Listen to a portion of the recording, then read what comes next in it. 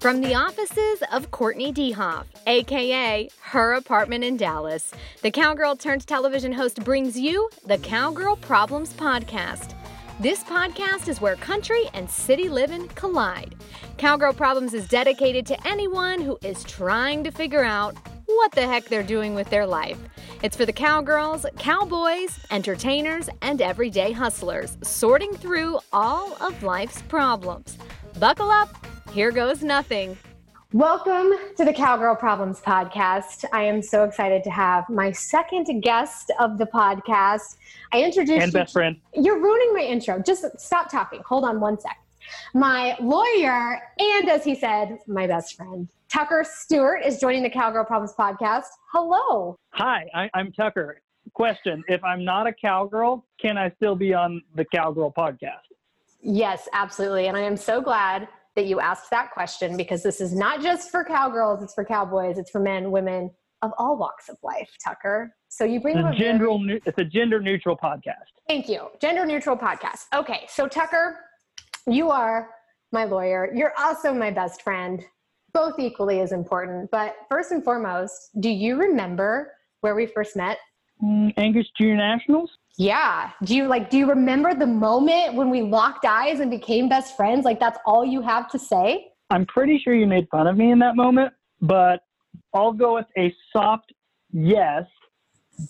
The more specific memory that I remember is when we were in the back of the truck, and it was either your dad or one of the McCurry brothers that just turned around and said, "Does he ever shut up?" I wasn't sure where that story was going. Yes, we were at a cattle show. So we grew up showing cattle together. We were in the back seat going to the hotel, and I remember Brad just finally had enough. And you don't. The answer is no. You don't ever stop talking. Even, what are you doing? You're banging around. I told you had to sit silently for at least 15 minutes. Sorry, I'm restless. Okay, fine. You know what? I'm going to sit down. Everyone who is listening is getting the authentic Tucker Stewart experience. And if you've ever met him, you fully understand that he will not be able to sit still for 15 minutes. But first and foremost, Tucker, let's talk about kind of your family and where you came from. What is your story? Tell the audience. What is my story? Well, that is a fun one to tell, but my entire life in Washington, Kansas on a cow-calf seed stock operation that also has diversified farming. And all my life, I showed cattle and did some high school sports, got into livestock judging as my two brothers before me did, and my dad and uncle did. And so that was pretty much the direction I was at birth, probably, was livestock judging. But both my brothers went to Butler Community College. And so, of course, little brother me decided to follow in their footsteps and go there as well. Went there for 2 years. Obviously, it's a junior college, and was an All-American livestock judge at Butler. And then went up to Kansas State University, where I got my major in animal science with kind of a pre-law option and a business option. Didn't really know exactly that I wanted to go to law school. It kind of just came about naturally. I had a lot of friends throughout junior college and senior college say, "Hey, Tuck, you'd be a good lawyer. You should check it out." And so broke the bad news to the family, I suppose, and said, I think I'm going to take the LSAT and think about going to law school. At that point in time, my oldest brother was in vet school, and my middle brother, Brigham, had already moved back home to start managing the ranch. And so, I was faced with heading back home and trying to be a chief with my brother and my dad, or kind of carving out my own path and instill a way that would benefit and help the operation back home. So I took the LSAT, and I still remember to this day, you can always do a bunch of practice ones. And the LSAT, the law school admissions test, isn't like normal tests. It doesn't really test your knowledge about anything. It tests how you think.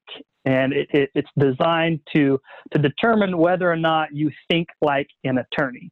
And there's a lot of stuff out there, I suppose, that teaches you how to take the test and the strategies and the logistics behind it. And so I did all that and was scoring fairly well in the practice exams, but obviously when the day came, I was just a little slower than normal. I wasn't answering the questions as quickly as I had in my practice exams, and ended up not answering, I think, somewhere around 8 questions in the entire exam. And so I was on my way to the Denver for the stock show, and my dad asked, well, how'd the LSAT go? And I said, well, it went fine. I didn't get, 8 questions answered. So if I had to guess, I'd probably be sitting somewhere around a 153. And sure enough, my results came in, and I was right on the money. And my dad's instant response was, if you're smart enough to figure out the exact score you got on your LSAT, why didn't you get a better score? And that resonated, but I didn't really have an answer for him. I guess I just knew how to take the test and didn't take it the way I was supposed to. But ended up going to Washburn Law School, where I started the first student organization called the Washburn Agricultural Law Society. And it's still one of the most popular student organizations at Washburn, and has really helped refocus the school on agricultural law. So that, in a long nutshell, is where my path, at least up until law school, took me. No, that's so cool. And I think it's important for everyone to listen. Tucker is one of those people who, how long were you in Barbados? You went and studied in Barbados for like several weeks. I think all you did was party. Didn't you score the highest on like one of your papers or something? Yeah. My friends really didn't appreciate that about me, but it was 6 weeks in Barbados, 2 courses, I believe. One was international intellectual property law, and the other one was comparative tax systems. First one, we studied a bunch of, trade agreements dealing with intellectual property, and the second one was comparing different countries' tax structures. A lot of folks really sat down and stressed themselves out and focused on studies. And, I had a mindset of going to go to class. After class, I'm going to spend a certain period of time working on what I need to get done for the next day. And then I'm going to go immerse myself in the culture and have a good time.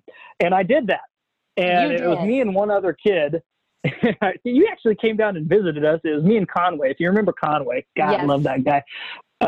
But we were always running around Barbados. And when we got back, we were talking about grades, and I said, well, I got top paper in both classes. And Conway looked at me, and he was pissed because he got A's in both those classes, and they'd only given out 2 A's. And so we know that the 2 of us that, essentially messed around the entire time and had a good time were the top 2 in the classes down there. You're the type of person that people really don't care for sometimes. You're brilliant. You have a good time. I have partied fairly hard with you. You never are hungover. Like, you're just one of those annoying people that just, It's coming to catch up with me a little bit. I don't go as hard as I used to, Courtney. I'm reserved now to mostly the weekends. Oh, just the weekends. I don't even go out on the weekends. I'm in bed by 8 p.m. You know this. Okay, let's talk a little bit about, so you decided to go into law. Was it hard to not go back to the ranch? Do you ever regret it? I mean, was it hard for your family to hear that, hey, I'm sort of taking this like different career path? I think it was. Part of my success in what I'm doing now is being a people person and having that ability to kind of read others. And when I initially told everybody, you could see, that there was apprehension. I don't know if it would go so far as to disappointment, but there was definitely apprehension. And I can relate to that. My family and my dad, years of building the ranch, for the next generation to take it over. And my brother's doing a good job of that. So, it's one of those things where, I sometimes wish I went back home to the ranch and was intimately involved with the everyday work. But at the same time, the path that I took to where I'm at now has led me to be impactful for not just the ranch at home, but many other ranches across the state and across the nation. Sometimes a little bit of a thankless job, but that's okay. That's part of it. You're doing this for the industry and not necessarily for yourself. I guess I should explain what I actually do. Yes. Yeah. You don't just read entertainment contracts that I con you into reading. You actually do something else. So explain what you do with KLA. When I was in law school, I had two main internships. One was with the Department of Ag, and the other one was with Dairy Farmers of America. Two awesome entities, and I learned a lot in both experiences. But right after I graduated from law school, one of the attorneys at the Livestock Association had quit, and I was solicited to put my resume in, and ultimately got that job. And it's been a really, really unique position. So I wear a number of different hats for the KLA, mostly in their legal and government affairs team. So legal being members call in with questions and I can give them legal advice. Government affairs means I'm up at the State House in Kansas every day during the legislative session advocating for farmers and ranchers and the policies that they want to see or don't want to lose in the State House. We also work very intimately with the National Cattlemen's Beef Association in Washington, D.C. on federal issues. And we have really, really good relationships with our entire Kansas congressional and senatorial delegation.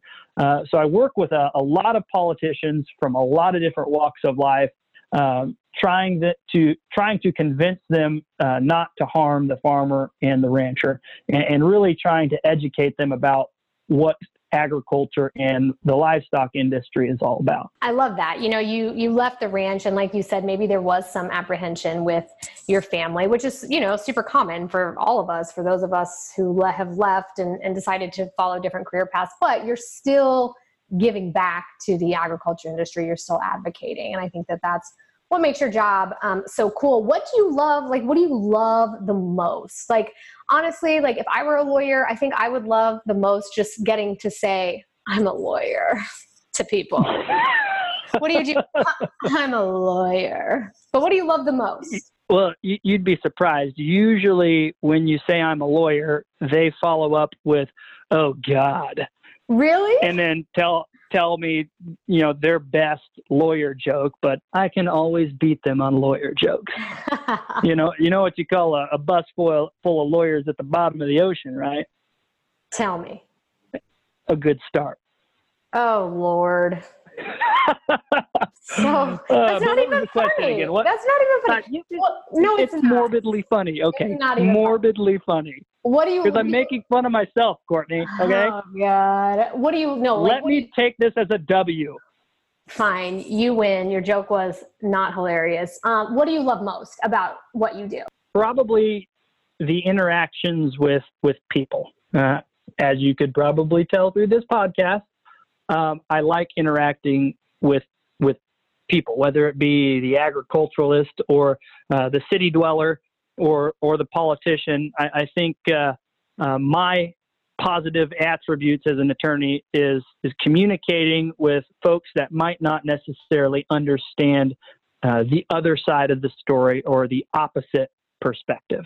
Something probably lacking in a lot of politics today is the ability to put yourself in your opposition's shoes and at least understand their argument and where they're coming from. Because if you can understand their argument, if you can understand why they have the opinions that they do, it makes it easier for you to disarm, their argument and put your argument at least into their mind, and really encourage them to see something from a different perspective. You never really want to come in bullheaded to somebody and just say, you know what, you're wrong, I'm right, this is how it's supposed to be. Politics was never intended to work that way. It was always intended for compromise and having the ability to effectively communicate your position to and with people really lends, I guess, to what I do. No, I think that's so great. And I think that is the absolute best advice for everyone. Those of us who are not lawyers, I see it all the time. If we would just stop and try to see the other side of issues, and rather than just, getting mad or defensive or calling someone an idiot, if we would just like sit down and engage and have a conversation and really try to understand where they're coming from, my God, I think life would just be so much easier. Definitely agree. What is the most common misconception about lawyers? That we're liars. That honestly is the largest misconception, is that lawyers are untrustworthy and that they are outright liars. I don't know where that why do you think that is? It's a good question. It's one of the things that the legal industry has battled probably since the dawn of time, where probably people don't know this, but lawyers are bound by an ethical code that is actually enforced by our respective bars in each state. And so if you don't abide by this code of ethics, you could actually lose your license. And it's changed over time some, but some of the core ethical requirements have always been there. And there's this inherent conflict, I guess, between being a zealot advocate for your client and still having the duties of candor to the court. Conception of us being misleading or liars has been from those attorneys that blindly, I guess, advocate for their clients. Interestingly enough, let's say I'm a criminal defense attorney and I'm advocating for the release of a person who was allegedly murdered somebody, who has been charged with murder. Now, as an attorney, I can zealously advocate for that person. I can create doubt in a jury's mind. I can say, my client did not commit this murder. But as soon as that client tells me, yeah, I did it, I committed that murder, the way you advocate for your client narrows.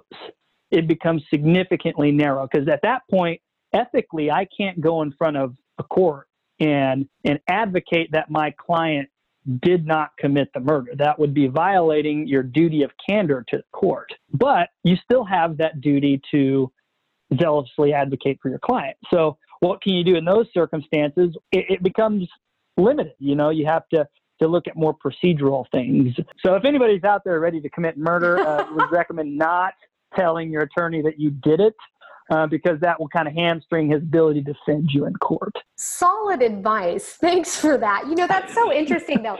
And actually, can I twist that a little bit, though? Just don't murder people. It's legal advice, don't murder people. We would like to both go on the record. We are not advocating for anyone to murder anyone. But as you were talking, I'm thinking, I think that as a society, we've had this picture of lawyers painted. Think about TV shows and movies. It's like lawyers are, like living in the Wild West. I think that part of it is just the culture that we live in. I mean, I had no idea that, if a client admitted they did it, that you could not then in a courtroom say my client did not commit. I mean, people don't know. And I think that's so interesting.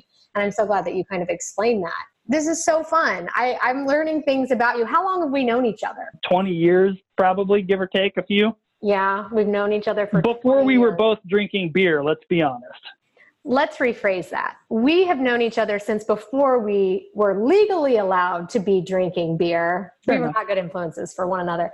This has been awesome. Okay, last thing I want to do before I let you go, kind of like just a fun rapid fire. I want you to just say the first thing that comes to mind. I just have a couple of like little questions. Are you ready? Are you prepared? You're a lawyer. You should be able to do this. All right. If you had to choose one team, K-State football or Chiefs football? Why would you ask me that question? Because I know I can't choose between Mahomes and Kleiman right now. I just can't do it. Okay, you have to choose. Fine, Chiefs, because I got the season tickets. All right, fair enough. Favorite place you've ever traveled? Barbados. Pretty much the only place I've ever traveled outside the country. Love. Barbados is fabulous. Favorite lawyer joke? You already told us one. Tell us a different one. The other ones aren't appropriate, so I'll just pass. Can pass be an acceptable answer? Really? You're a failure at this. Okay, fine. Is this a G-rated or a, kind of like PG-16 rated podcast. This can be PJ. This can be PG-16. I'll edit it out if it's too crass. So go for it. What's the difference between a lawyer and a catfish? I don't know. One's a scum-sucking bottom dweller, and the other's a fish. That was funny. These jokes aren't funny. Not that inappropriate. No, I be considered inappropriate. We're in a PC culture, Courtney. You never know what's going to offend somebody. This is true, and as a lawyer, you have to be very careful about what you say. Okay. Do you have a favorite quote? What comes to mind? Favorite quote? Go. Inspire us. Ooh. It's probably not my favorite quote, but it's the one that's popped into my head the most recently from Yellowstone. Oh, yes. Remember that series? Lawyers are the warriors of this century. Words are weapons now. Oh, I love that. That's so good. What was that from this season? I don't remember that. Yeah. John told that to Jamie when he broke the news that Jamie couldn't stay on the ranch anymore and had to go to Harvard. Oh, I'm not a fan of Jamie. I love you. You're a lawyer. Not a fan of Jamie. I don't like him. I think he's a snake. I sympathize with him because his entire family manipulated him into being who he is. So that's on his family, not on him. Well, okay, let's rephrase. Your family has not manipulated you to do anything. No, not mine. John Dutton. Yes. Yellowstone. The Duttons manipulated poor Jamie into being who he was.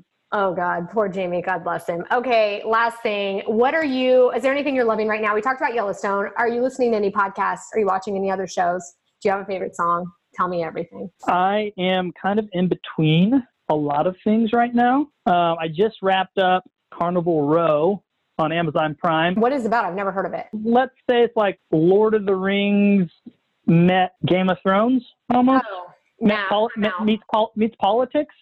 So it's a little bit like fantasy and politics and immigration. It's really neat. With Orlando Bloom, everything with him is usually pretty good. That sounds horrible. I'm going to pass on that. That was wonderful. You might like it. Thank you so much for joining the podcast. My last and final question. How's your love life? I'm just kidding. I'm not going to ask that on the podcast. I will murder you. Remember when I said don't murder people? You can now murder Courtney. So it's going well. I guess we'll read between the lines. Things are going great. I'm doing fine as a person. My love life is just kind of non-existent at the moment. So taking applications, it'll be a lot like The Bachelor, ladies. Oh God, you and me both. You could have your own reality show. Oh Lord. Well, we both could. It's fine. Tucker, thank you so much for joining me. People can follow you on Instagram at TuckStew. You have a Facebook page. The name of your family's operation is Mid-Continent Farms, if people want to check it out. FYI, Tucker's actually the second funniest person in his family. His father actually might be the funniest human I've ever met. So you might want to follow him. I'm going to get Greg on the podcast. Oh, that's a great idea. I should have asked him. I mean, you were fine, but. Cool. Tucker, thanks for joining All right. me. Love you, Courtney. You keep it classy down there in Dallas, and I'll see you the next time you're up here in Kansas City. Sounds great. Hey, don't hang up. I'm just going to stop recording.